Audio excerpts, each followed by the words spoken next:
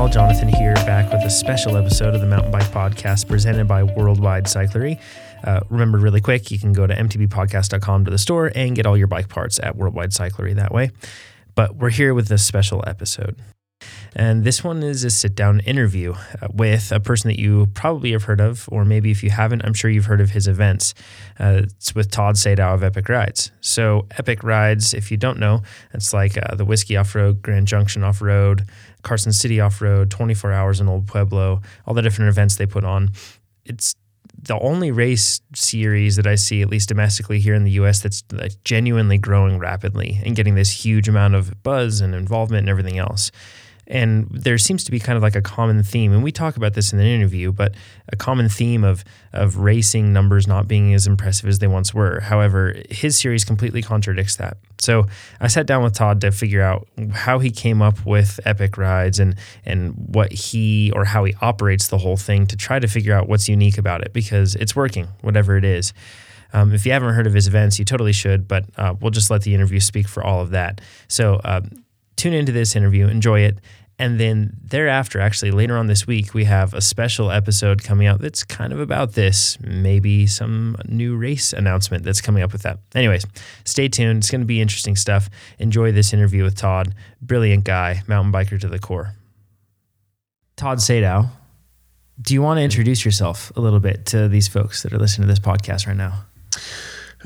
My name is Todd Sadow. Yes, it is. I am the CEO of Epic Rides. And also the janitor from time to time. and I co-founded the company 19 years ago. Okay. It's been a pursuit of passion, and I've been riding bikes since I was a little kid. Never stopped, and particularly enjoy the mountain bike a lot. So 19 years ago, have you been holding races for 19 years? Yeah. Wow. I bet that's something that people probably don't know. At least I didn't know that. So maybe I'm just speaking for myself here, but so you mentioned that you started riding when you were young, always rode mountain bikes. Did you race? Did you race road? Did you do any of that stuff too? Or was it just pure mountain bike stuff? And were you a competitive racer? So I started racing the road when I was 11 years old. 11. And I was terrible. Like, I had zero success. I can't look back on one road race that I did as a kid and go, I mean, I was top 5, like never once. I think I was second to last most races, And maybe That's just because awesome. I wasn't last, I kept doing it. I don't know. Yeah. But yeah, I started racing on the road. I was inspired by Greg LeMond. He was winning the Tour de France. And then when I graduated high school, mountain biking was literally having its first sort of emergence as a sport and as an activity. And I went to get a bike for college. And, I always had jobs throughout high school. I think I got my first job when I was 12, and I was taking under the table money from a golf course to pick up golf balls on a golf range. Yeah, which just supported my golf habit at the time. But yeah, I went to buy a bike for college, and at that time I'd probably taken a year or two off from road cycling during high school. Okay. And I remember Suspension had just come out.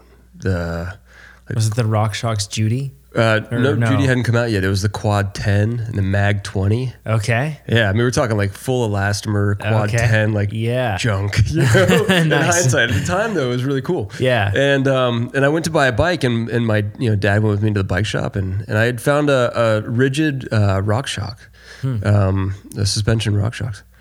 Suspension Rockhopper. Okay, Rockhopper, specialized, yeah. Yeah, and it was like a nice, midline bike, and my dad was like, no, get the one with suspension. And I was like, I'm buying it. It's my money. Like, don't spend, Yeah, exactly. Yeah. It costs more for that one. Yeah. And so I did. I ended up getting a Trek 920. Can't remember what the name of the bike was. It was a 920, and I had a Quad 10 on it. Nice. And what I did, and he knew that I would enjoy the mountain bike, and I didn't realize how much.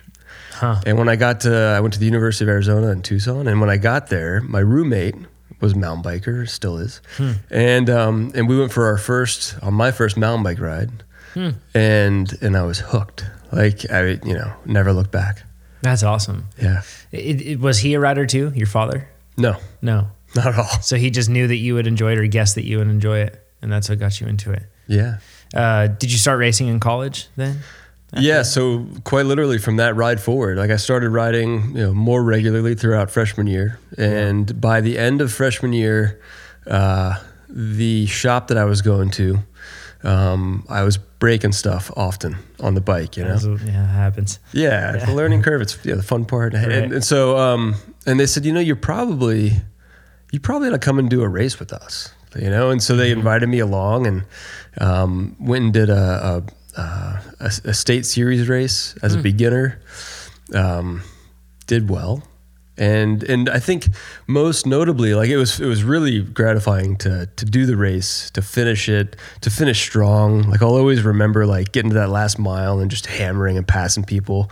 Right. But the part that blew me away was the weekend, like being submerged in the culture of mountain biking. We were like it was probably it was the heyday of Arizona State Series at the time. So it was probably 1,500, 1,800 riders there. Oh my goodness. Yeah, it was really, 95? I kind of just dated myself, I guess. But Yeah, right. so yeah, and it was just such a, something that I obviously had this growing passion towards. And then to be surrounded by a bunch of people for a few days in the mountains of Arizona and to be able to talk bike the whole time, from the race and the experience to just being around a bunch of people that were like-minded, that was hooked. Yeah, I could see that. So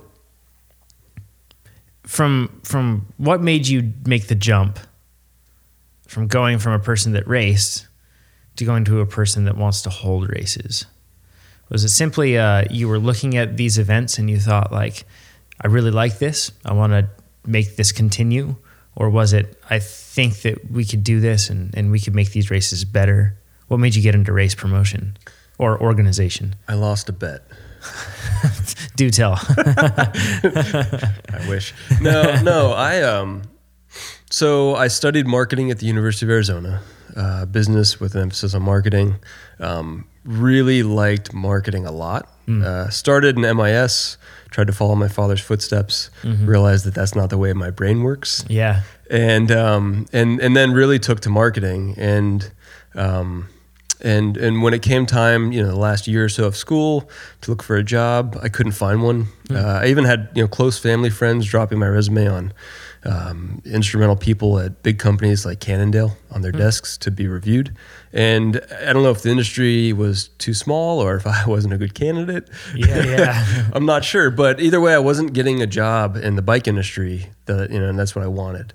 And so when I graduated, I ended up with a great job in corporate America for a company based in Chicago that had an operation in Tucson that would allow me to stay in Tucson and train and race professionally, and then also get started in my career after college, and so then the opportunity was presented to be a part of a couple of people to organize a mountain bike event, and at the time I had no. It didn't matter what it was. I wanted to organize a mountain bike event because I figured I would meet people and then I'll get a job in the industry from the connections I make. Okay. And one of the people of the three of us that founded the 24 Hours in El Pueblo wanted to produce a 24-hour race. He had gone to the 24 Hours of Moab. He was smitten for it. He thought it was the coolest thing ever. Yeah. I mean, I hadn't even been, and I was producing a 24-hour event all of a sudden. Yeah. And so that led to the first 24 Hours in El Pueblo. And really, I thought it would be, to organize an event once. Yeah. And then I'll meet people and I'll go find a job. And instead, after the second year of that event, it caught on like wildfire. We went from 170 riders in the first year to 450 the second year. Wow. To 800 the third year. Holy cow. Yeah. And so after the second year, and at that point I was living in California, in Northern Cal. And, Okay. And, I'd been promoted in the corporate job that I had. Yeah. And so, from afar was marketing the 24 Hours in El Pueblo, and it grew a lot. And decided that maybe this thing could become the job that I wanted, and so at the same time, living in San Jose, in the Bay Area for a year, I had gotten on a team with a great group of people that we were racing, 2 different races every weekend, Saturday and Sunday. We were riding a ton. The community was phenomenal. It was an element of bike community that I'd never had before. Yeah. And it opened my eyes up to maybe more of the lifestyle that existed. Mm-hmm. And then also, because this group of guys were really critical of all the races we did, I saw a lot of the things that they desired and thought, I can add that to the 24 Hours in Old Pueblo, or I should, we can do these things differently. The things they want are attainable. It just needs to be done, Right. And I had met a ton of people through them, because these are kids that all grew up in the Bay, which is kind of the epicenter of mountain biking, right, in the industry. Yep. And so I met a bunch of people, and I thought, all right, I'll go back to Tucson. I've got all these contacts. I've got all this perspective. I'm going to apply it to Epic Rides, and I'm going to see what happens.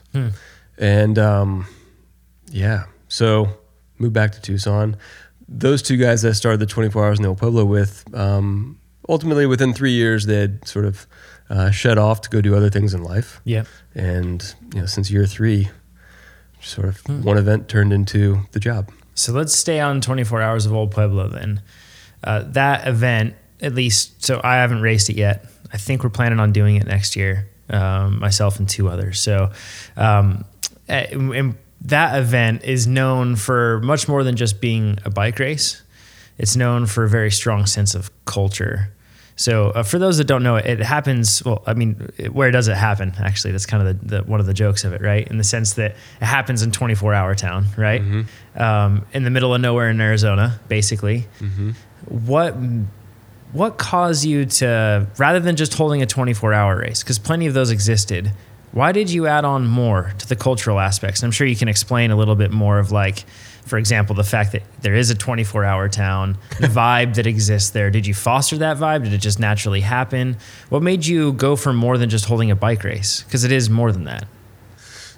I think it just, we've never produced an event where the focus is on winning, and we've never produced an event where we only wanted really fast people there.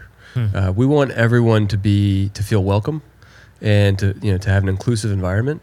Yeah. Where no matter how fast or how novice or how new you might be to the sport, everyone can be together and have a good time.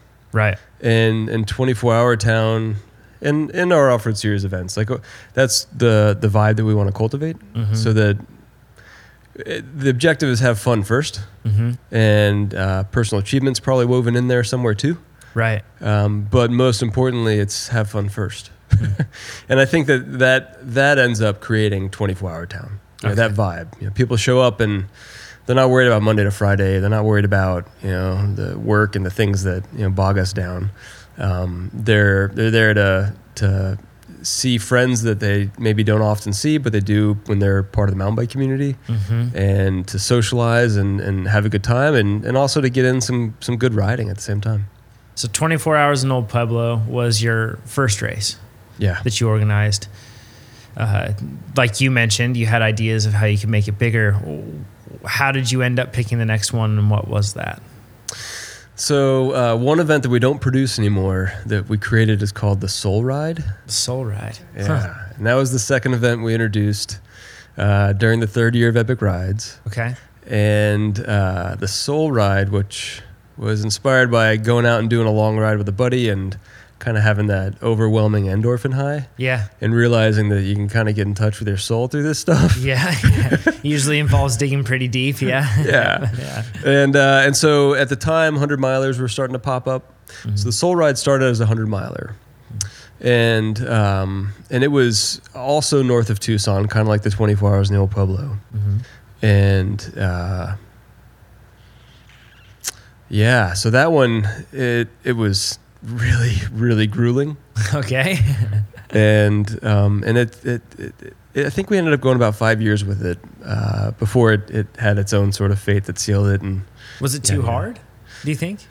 No, I mean, it was hard. You're known now for 50, 35, and 15-mile races, or roughly around there, right? For the distances that exist in Epic Rides. Mm-hmm. So it was 100 miles. Is that one of the reasons you think, or no? Partially, yeah. Yeah. That event showed me that that mountain biking needed something that would cultivate entry into the sport. Okay. And I guess to your point, was it too hard? Yeah, it was. It was never going to be a big mountain bike event because there's only so many people that can do a 100-mile mountain bike event. And there's only so many people that can do more than one in a lifetime, let alone a year. And that was about the time when this became a pretty serious, okay, if this is going to be the job that I was looking for, then this has got to be a sustainable business that can do more than just be a local event. We've got to contribute to the industry, and we've got to, service it in a way that it needs. And mountain biking in the early 2000s was in a lull. It was a shrinking industry. Road cycling was thriving. And so it was time to really look at mountain biking with a straight face and say, what does it need? If we're going to build something here, then to grow something, you need to manage it to where we're accommodating some of the things that have been mismanaged or are in a void. What races came next after that? So the next event was the Whiskey Off-Road. Okay. Which is still going.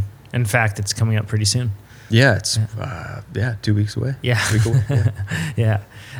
What makes Whiskey Off-Road unique?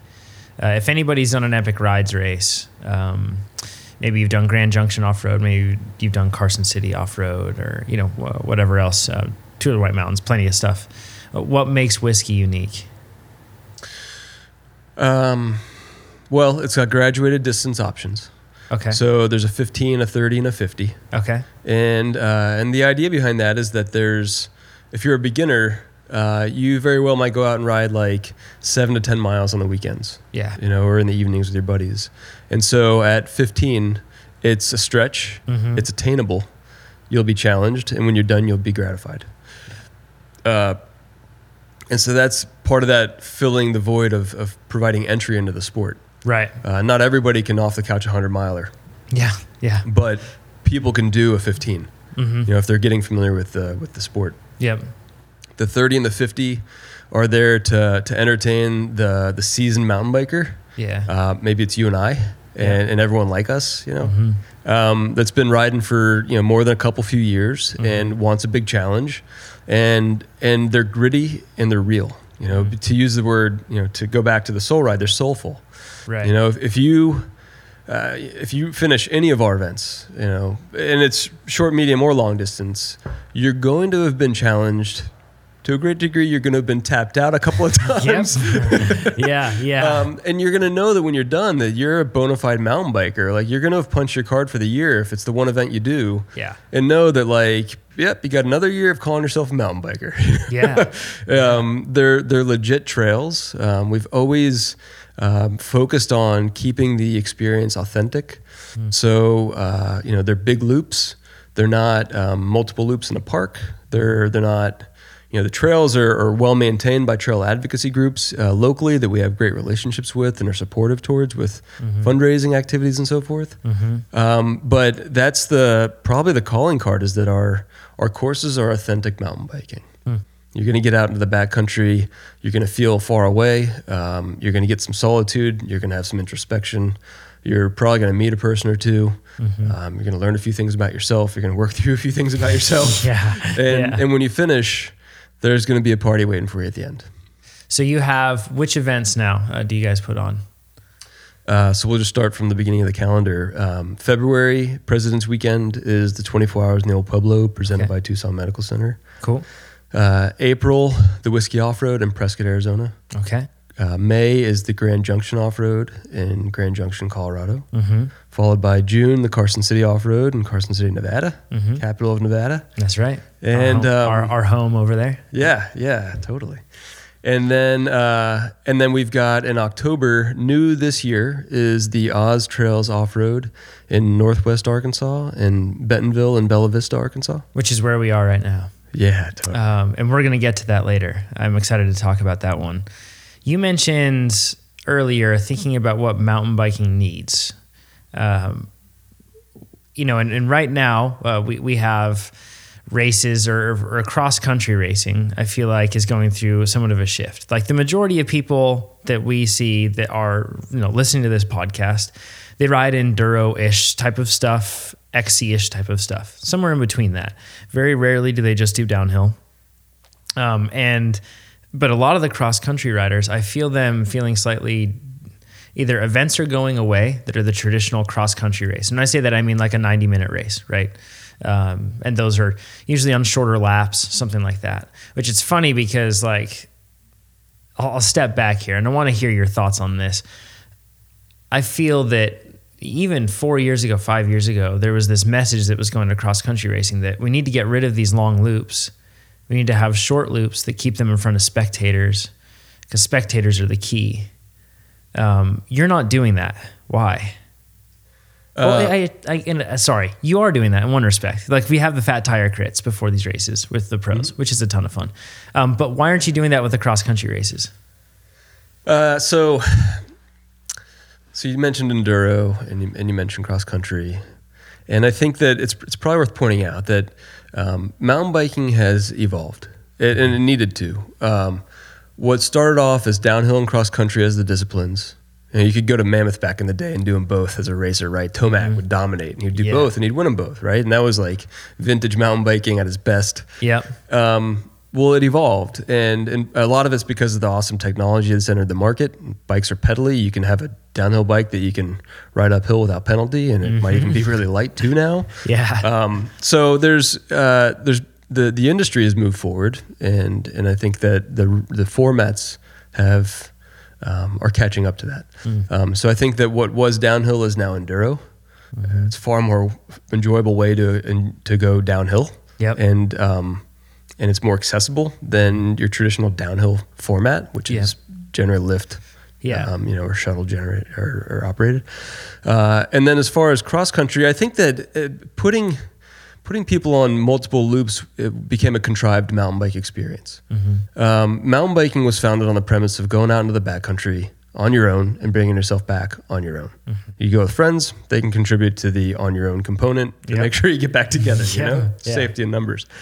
And so, there was, during the mountain bike craze in the 90s, they thought if we create multiple loops, we can have crowds around the whole loop and that'll be fun. But the reality is that's very TV centric, to create an efficient environment to film something. Yeah. But it's not what we got into mountain biking for. Like I don't round up my friends on Thursday night in Tucson and go to Himmel Park that's, a half a square mile and ride around it. We go ride in Tucson Mountain Park. Yeah. We do a big loop and we, stop at intersections, pick a direction and ride the next trail.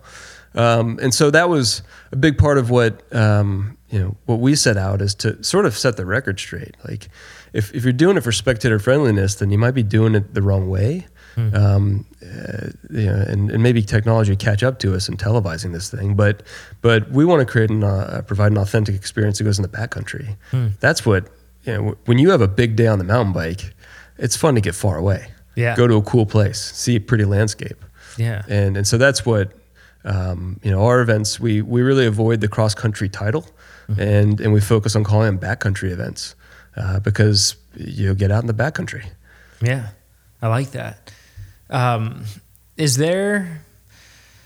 Do you see a difference in bike racing between, so do you primarily serve the amateur or do you primarily serve the pro?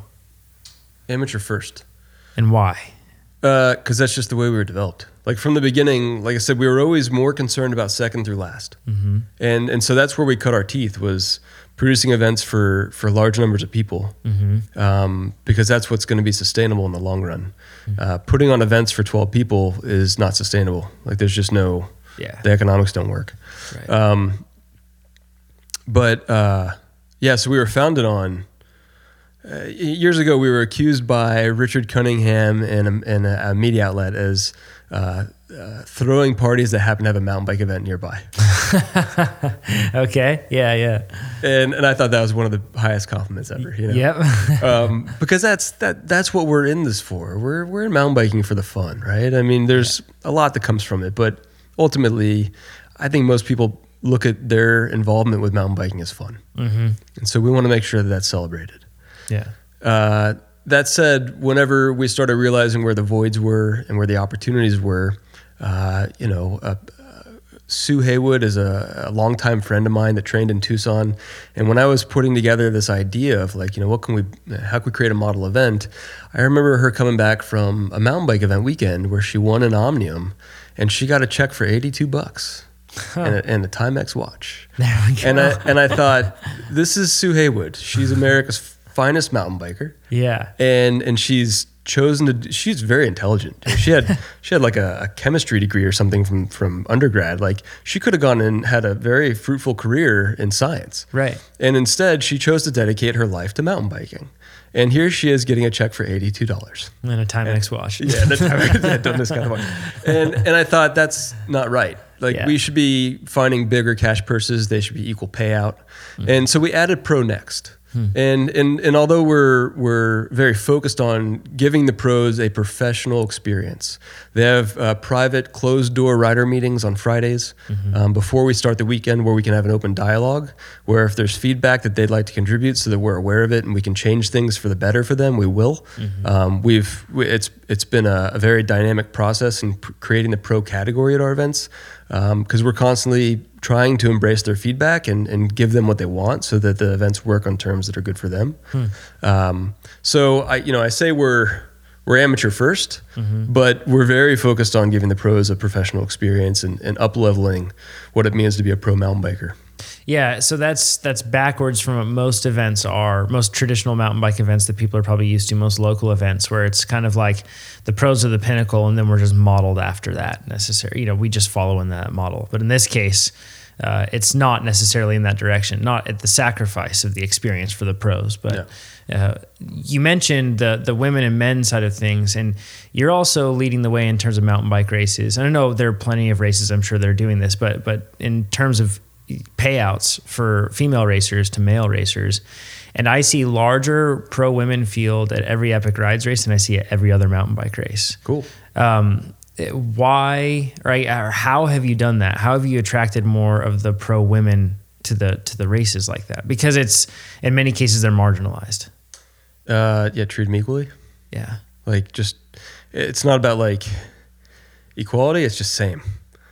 Yeah, exactly. Just two humans. Yep. Not different. So respect. When we introduced a pro category, I guess a little bit of background for the listener, the Whiskey Off-Road became the model event for the off-road series. It had been around for about 3 or 4 years, and then we looked at it and thought, we can turn this thing into more, and this will be the event that becomes the model event that we take national. And then we put about 6 years into developing that event. And one of the things we did was added a pro category. That thing started as a 25 and a 50-mile event that the city of Prescott, through great cooperation, gave us 4 parking spots on Whiskey Row. That's very generous. It was great. The Whiskey Row is a major tourism destination. It sees 12,000 people a day without our event there. Holy cow. Right. So, there's bigger things to talk about there, I guess. But we started with 2 distances in a 1-day event. And then when we added the pro category, we went to 3 days, and there's 2 stages of pro racing. And we added a $20,000 purse to start the pro category. And at the time, I think the first year of ever having a pro category, we had I want to say it was 104 registered pros. Wow. Yeah. And I think that we were, I don't remember the number. I want to say we were around 25 or 30 females.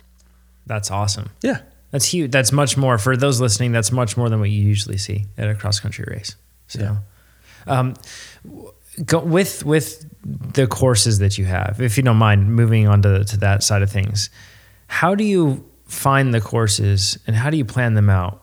Yesterday, we actually pre-rode a good portion of the course here and just kind of scouted out some trails. We're looking for things, right?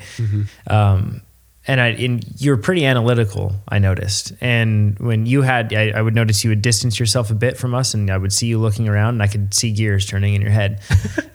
What do you look for when you make these courses? Like, what are the criteria upon which you judge a course or a trail so that it could be a part of a course? So all of our off-road series events start and finish in the downtown of the host community. Okay. So they all have a road pavement transfer in the beginning, neutral rollout to get to the trails. The communities are in a big way a partner of the event, and that comes through a variety of collaborative efforts. But one of them is we get a police escort to the trails for each group that rolls out. Awesome. So it's pretty cool. Like the energy in that rollout is neat. Yeah. But to that point, having trails nearby, like we don't want that rollout to be 10 miles of pavement. We try and keep it around 3 or 4. Yeah. There's a little bit of a disparity here, but we also gain that back on the back end of the course because the trails end in downtown proper. They almost literally end in the town square. Yeah. It's amazing. Yeah. So when you leave the dirt at the Oztrails Off-Road, you'll be a block from the finish line. Yeah. Which is a pretty cool way to finish. It's awesome. Yeah, so we've got a whole assortment of criteria that helps us identify communities that we can operate in. But using Carson City as an example, we had heard that there was this emerging trails community, and it was done underground. And as much as things all need to be done above bar. Yeah. Mountain biking has a habit of starting underground. Yeah, it does. As we all know. Yeah. It's the ask for forgiveness rather than permission a lot of the time. Yeah. Right. Yeah. And that was exactly what got our attention. So, what is now Muscle Powered, some of the members of Muscle Powered were building trail in their off hours because they just wanted trails in their community. And it turns out the trails were illegal. But when the city found out about them, they didn't say, let's abolish the trails. They said, there's probably something good in having amazing trails in our backyard. So they embraced them. They made them system trails. And now, literally, I think 2 weeks ago, they bought land from a private landowner that had given us permission to cross their land because there was a trail on it that's aptly called the secret trail because it was blatantly illegal. They bought that to maintain the trail. That's awesome. Right. So we're looking for, communities that have access to good trails. First and foremost, access to good trails, right? But also that value the mountain bike community, that understand that we can be good for them economically, and that there's value in having mountain bikers in their community from the community standpoint, that we're good. What type of, when we get onto the specific trails themselves, how do you decide what a good mix is, or what characteristics are you looking for in the trails? Is it for example, single track? Do you have a ratio that you usually go for single track to non-single track? Do you not really care as much and just go forward thinking about the overall experience that's delivered, or how do you decide the trail by trail aspect of it? We work with what the community has. We definitely want to see a pretty high percentage of single track, and that varies from event to event. We don't shy away from double track or dirt roads, because if you're going to go out for a long mountain bike ride, more often than not, you're going to piece trails together, which means you're going to end up on the occasional piece of pavement or double track or dirt road or whatever it might be. So we're really just replicating what most people would do if they were doing one of these long rides at home. That, I guess, being the selection, we want it to test people. We want people to have to dig deep, and be gratified. We don't want someone to ride so much in a day that they don't want to ride again, period. But there's something really gratifying from going for a long ride and knowing that when you're done, having enough energy left in the tank to go out to dinner, go out and, have a beverage and celebrate with your friends, not be so exhausted that you just pass out on the couch and you're done until the next day. Shelled, but not done, And that you get that, the gratification, it should have lasted at least a week that, hey, I did something really big a few days ago. I'm good. I can go out and ride for a couple miles. I can go for a walk with my family and feel like I'm doing the right thing. Right. Right. Something unique that I find is that, so yesterday as we're riding these trails and we're looking at different things, I noticed an eagerness on your end to incorporate a lot of trail that was downhill, that was fun and rewarding. And a lot of events that are XC focused, they really don't care about that. In fact, I'm thinking of one specific race. I'm sure a lot of people know of what I'm talking about. it's a race inside of a park, and then, well, they don't have anything really fun or technical, so they'll throw in a log, and then you have to hop over a log, and they throw in a rock, and you have to hop over a rock, and that's it for the whole course, right? So I think that a lot of people think of cross-country racing as fun is very much secondary. Flowy trail or incorporation of technical elements is very much secondary. We see the World Cup courses of traditional XCO format, that short lap stuff, they are having technical elements put into there, but it doesn't seem like they're looking at it like, oh yeah, this is a fun section to add in. But you are doing that.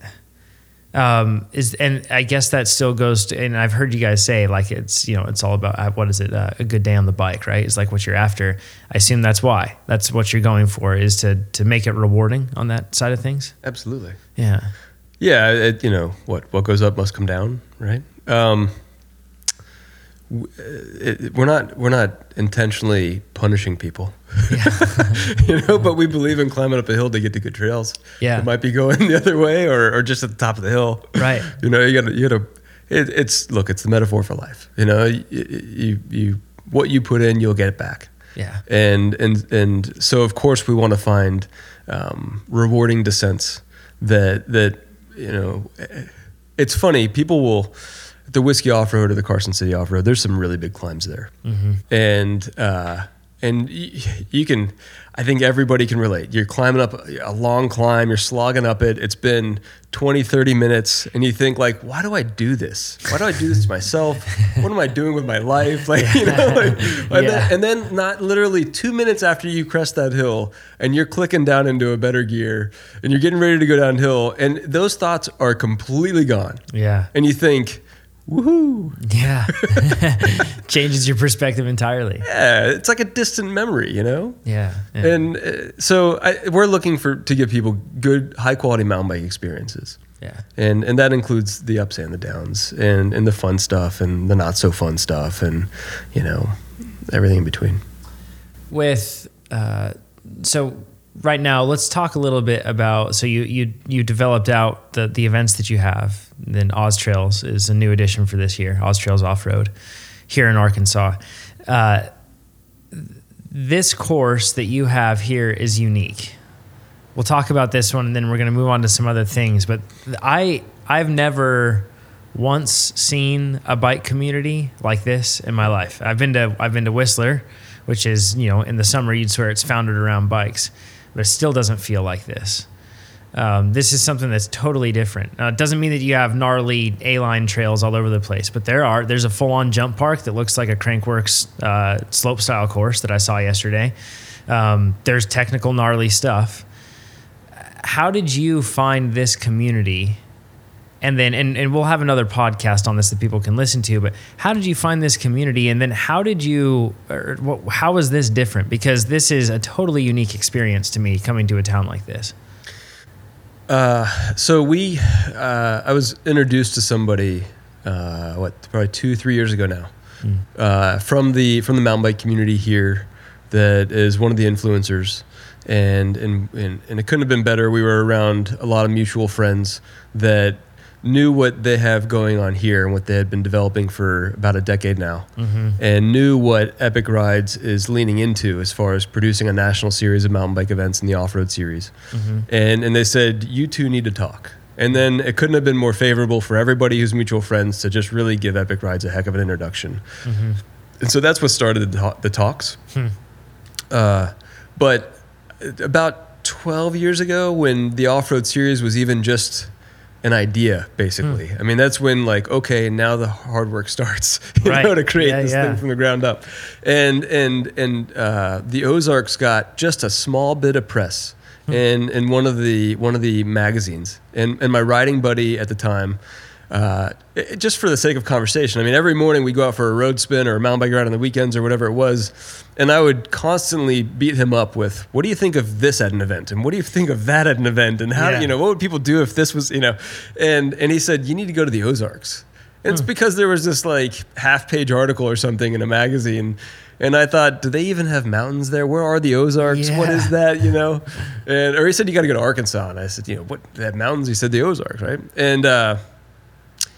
And yeah, to be here now is kind of a funny turn of events to a decade ago have this, whimsy idea, and then to now be producing the Austrails off-road. And to your point, this community is not like others. Yeah. It's different. They're from the ground up, building a mountain bike culture. There's a lot of small towns in Northwest Arkansas. Everything from, I guess, Eureka Springs over to Fayetteville, and Rogers, and all these little towns, and all of them have a pump track, a nice pump track. Yeah. And all of them have bikes in the schools for kids. And I mean, what started as 4.5 miles of trail in Slaughter Pen, which is one of the original phase 1 of the trail systems, I guess. Yeah. The OG trail here, that they were so proud of. All right, 4.5 miles of trail. Yeah. Right. Now in just Bentonville and Bella Vista and this immediate area, they've got 300 miles, and they'll have 350 at the end of the year. Of single track. My goodness. There's a lot of trail. There's a lot of dirt roads. There's more than that. These aren't huge towns either. Like this isn't like a big city. No, this is 30,000 people. Yeah, it's a small community. Yeah. So and that many trails in this small of an area, and Bella Vista and then Bentonville. That's where this race will roughly be taking place. Is in that region. Yeah. So surrounded by, you have so many options to pick from, 300 to 400 miles of trail. So we're going to use 50-ish miles for our courses. Yeah. But we know that when people come to an off-road series weekend, they're going to ride. They're going to probably, they very well might show up on Thursday or stay till Monday. And even if they just arrive on Friday and leave on Sunday, they're probably going to ride a little bit on Friday. They're going to do their ride on Saturday, and they're going to probably ride a little more on Sunday before they leave. Yeah. And just in this area, there's Kohler Bike Park. There's so many more trails that they can roll out from downtown and go do.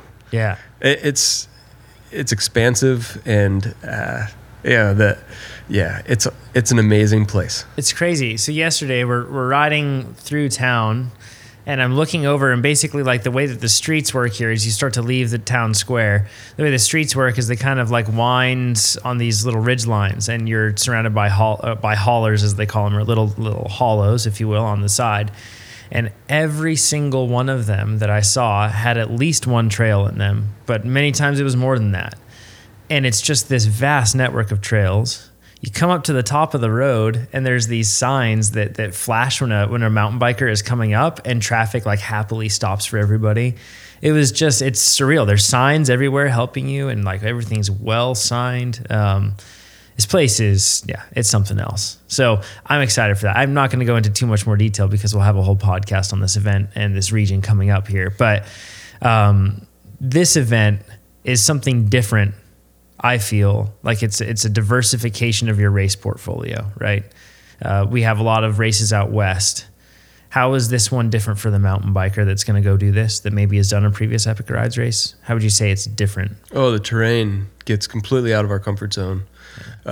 Prescott and Carson City are very similar in that they've got these big climbs.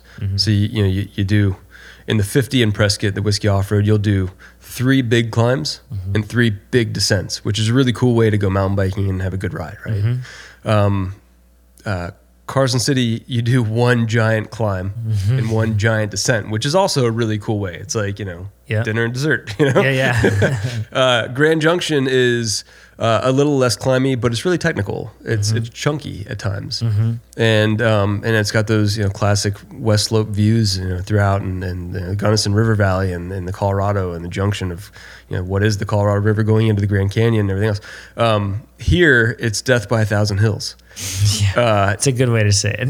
It's every climb is 50 to 100 feet. Yeah, you're either climbing or you're descending. Yep.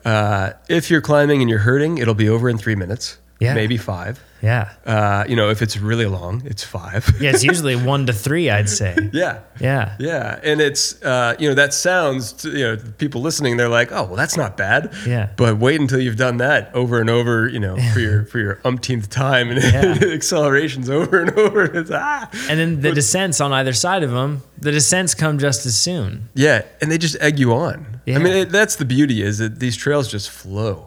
Yeah. And so they're very different in that regard. And then you also get the professionally built component. There's 3 different trail building companies here that are full-time year round. that are building out the trails and the trail systems. So you get the flow by design experience. Turns are bermed out. You can maintain speed. There's oftentimes trails that have single, doubles, and tabletops in them. That who I can assure you does not belong in the air. Yeah. Like I am not. I don't jump. You know, my bunny hops look uncoordinated, and it's maybe it's special to see because of that, but it's not because it's like beautiful, right? Yeah. But I can ride the flow ride trail here, and feel like I know what I'm doing, doubling up on a jump. Yeah. And that's something that is just something that everybody should experience. Yeah. They're enablers. The trails enable you to be maybe your best rider for the day, for the weekend, for the visit. It's a blast. If you've done an Epic Rides race before, this one is same great weekend, but painted with a different brush. It's going to be a pretty cool experience for folks. Stepping away a little bit from the specific events that you do, I want to talk about mountain biking as a whole. Whether this was your intention or not, I believe that you're one of the driving forces in what mountain biking will be in the next 10 years, 15 years, and after that. I can see that. Because you're changing it right now. One problem that I see with mountain biking is participation numbers at traditional cross-country mountain bike races are down from what they used to be. How do we solve that problem? And I mean, obviously your events are having great participation, but how do we solve that problem? How do we make mountain bike racing more popular? Stay true to the sport. And I'm going to disagree with you. I don't know that numbers are down. Okay. I think that they were as recent as 3 or 4 years ago. Yeah. But when I look around, and I'm lucky that our customer is a mountain biker, because mountain bikers are great people, different from other disciplines in this facet of the world in cycling. Mountain bikers, in my very biased opinion, are the best. Yeah. As a person, they're more rounded, they're more patient, they're more open to adventure, and that bleeds into who they are as a personality and their demeanor and their approach to everyday life. And that, I'll always be fortunate to have mountain bikers as our customer. But I also have gotten to know a ton of other event promoters. And it's important at Epic Rides for us to be friends with as many of the events that are in the communities that we're going into and that we're operating in as possible. We're all in this together. We're not so big that we can afford to have rivalry. We need to collaborate. We need to be scheduled well so that we're all getting opportunity out of it, and so that there's opportunities for more people to be mountain bikers.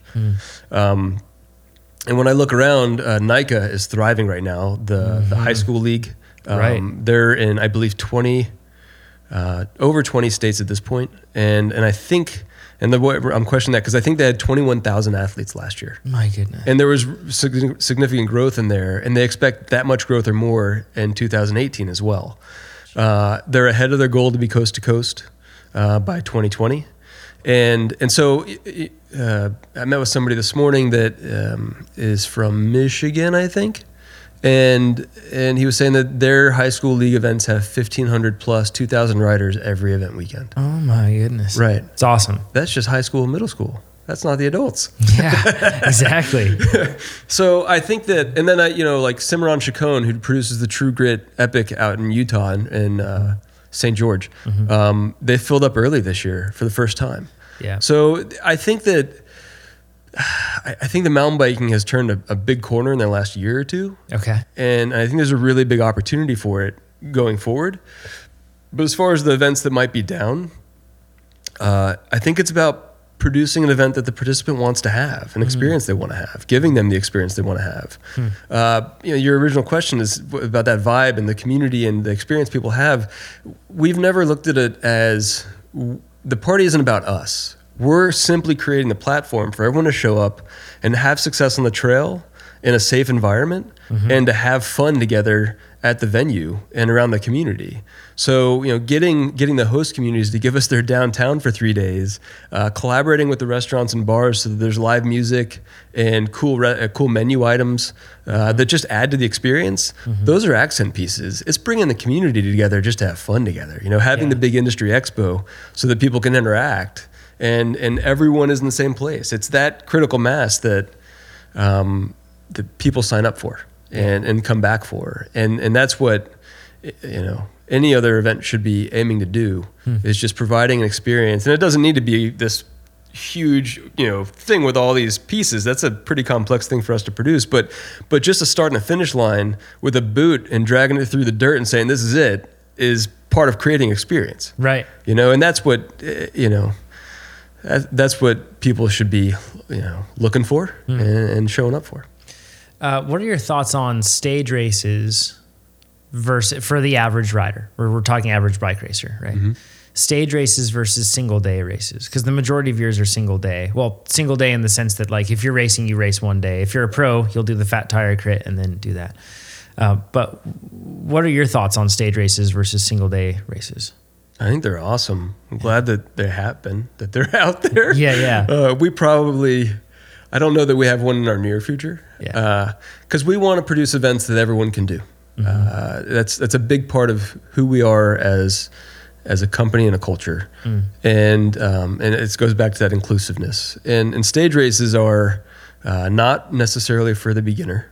Yeah. And then when you look at who the seasoned mountain biker is that can do a stage race, they tend to be very expensive, and they require a lot of time.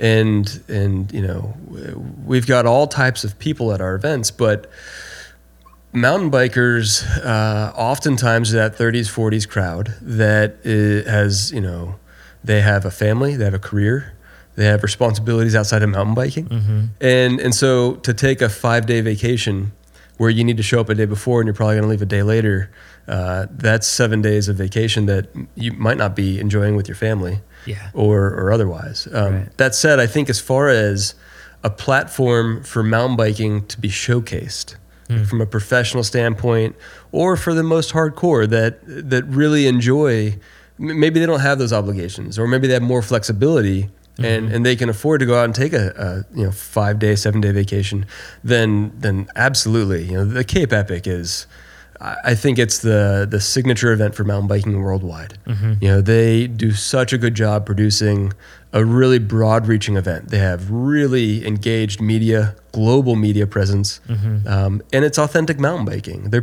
putting mountain biking in front of the whole world. Right. It's our Tour de France. Yeah. And I think I think it's fantastic, and it's got its place.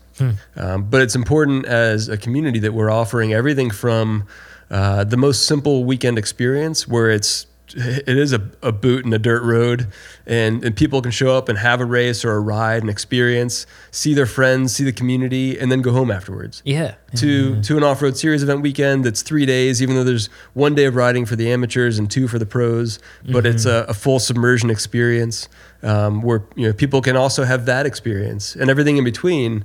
And then for the ones that need more riding, they want to go do the BC bike race, which is up there with the Cape Epic for sure. The Breck Epic, like those guys crush it. I think all of it is part of having a healthy industry. Yeah. And giving people experiences that they seem to want. Yeah, that makes sense. Earlier you mentioned high school racers. And something that we see, when we have 21,000 kids in the country potentially, racing mountain bikes right now, do we have enough races for them? Do we need more races? Is there a gap, in your opinion, that we need to kind of bridge there? I think that the high school league is doing a great job. Yeah, and I think they're bursting at the seams. Yeah, It seems like if they put a league anywhere, it will grow. It's that simple. It seems. Yeah, I think our country is ready for mountain biking. Yeah. I think that putting mountain biking, Matt Fritzinger, I think, is the founder of NICA. Okay. And hats off to that guy. Yeah. And Austin McInerney, who took up the reins after Matt, exited. The timing, getting mountain biking into an environment where it can compete with the stick and ball sports was a hat trick in itself. And then the timing, Matt doing that, and then Austin and the whole NICA, everybody, all the leagues and the folks in Emeryville, I think is where they are, or Berkeley. Yeah. The timing couldn't be more perfect for mountain biking. And the parents are looking at sport and saying, which one makes the most sense for my child, you know? And mountain biking's got enough cachet. It's not road cycling. Yeah. It can compare to stick and ball sports. Yeah. Yeah. You know? Exactly. So where the children can choose to be a mountain biker and be perceived as cool. That's a big deal for kids, you know?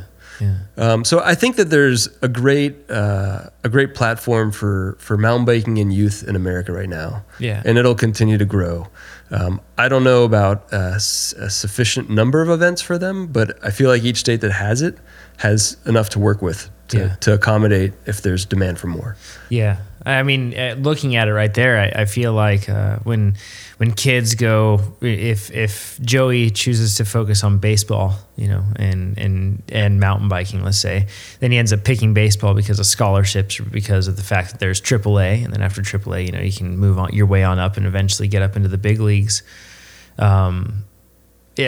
I feel, and you don't even have to answer this. This is just me rambling here, but I feel that events like what you're putting on, that we need more of these style events. We need more mountain bike events, period.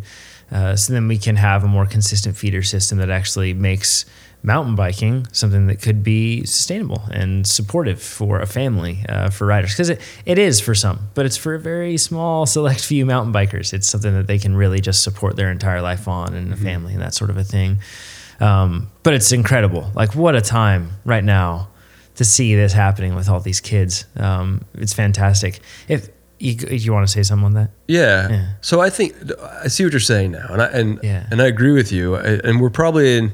I think Barry Wick said we're in the golden years of mountain biking right now. Yeah. And I think part of it is, you know, this is a sport it's still very young. It had a period of time back in the late 90s, early 2000s where it was probably mismanaged on some level. And so we're kind of dusting it off and building it stronger. And I think like exponentially stronger now, which means more sustainable for the long term. Right. So I think where you're leaning is what happens in the near future, but first it's about establishing this base so we have something to develop on top of, so that there is enough for the inception to conclusion mountain biker. For a kid who goes into it in middle school and high school as a sport in school, and then can graduate through college as a racer in their state series, probably like I was. And then also that if they want to be a pro, there's a platform where they can be rewarded like a pro. And there's prestige of being a pro. And then if they choose to go out and pursue a completely non-endemic career, but still want to be a mountain biker, which is the beauty of cycling, no matter what the discipline or the format, then they also still stay involved, and it's seamless. But I think that now that we've got we still have a little bit longer before a real foundation is fully built out. But once that's there, what we do on top of that is when it gets pretty interesting, probably. Yeah. I'm eager. I think you're going to play a role in that. I think you'll be a key component in it. I'm excited. Yeah, I'm excited to see it. Todd, I guess that covers things. We're about an hour into this thing. We try to keep things short to an hour for folks. Yeah. If anybody needs to find out more about Epic Rides, or if you're looking for a mountain bike event, and this goes for the guys that are enduro racers too, I feel like enduro racers should absolutely be looking to do at least one Epic Rides race a year. If you're especially like a serious enduro racer, even more so, but a casual one that just does it because it's a 35 or 50 mile day on the bike, or maybe heck, you do the 15 one, whatever it is, right? You do any of those three. It's really good trails. Always, you're going to have a guarantee of having good, fun trails, and then it's going to build up the type of endurance that you need for that sort of thing. So, how can they find out more about Epic Rides? Go to epicrides.com. Awesome. Yeah, or find us on Facebook or Instagram. Very cool. All right. Well, thank you, Todd. Appreciate it. Likewise. Thanks, Jonathan.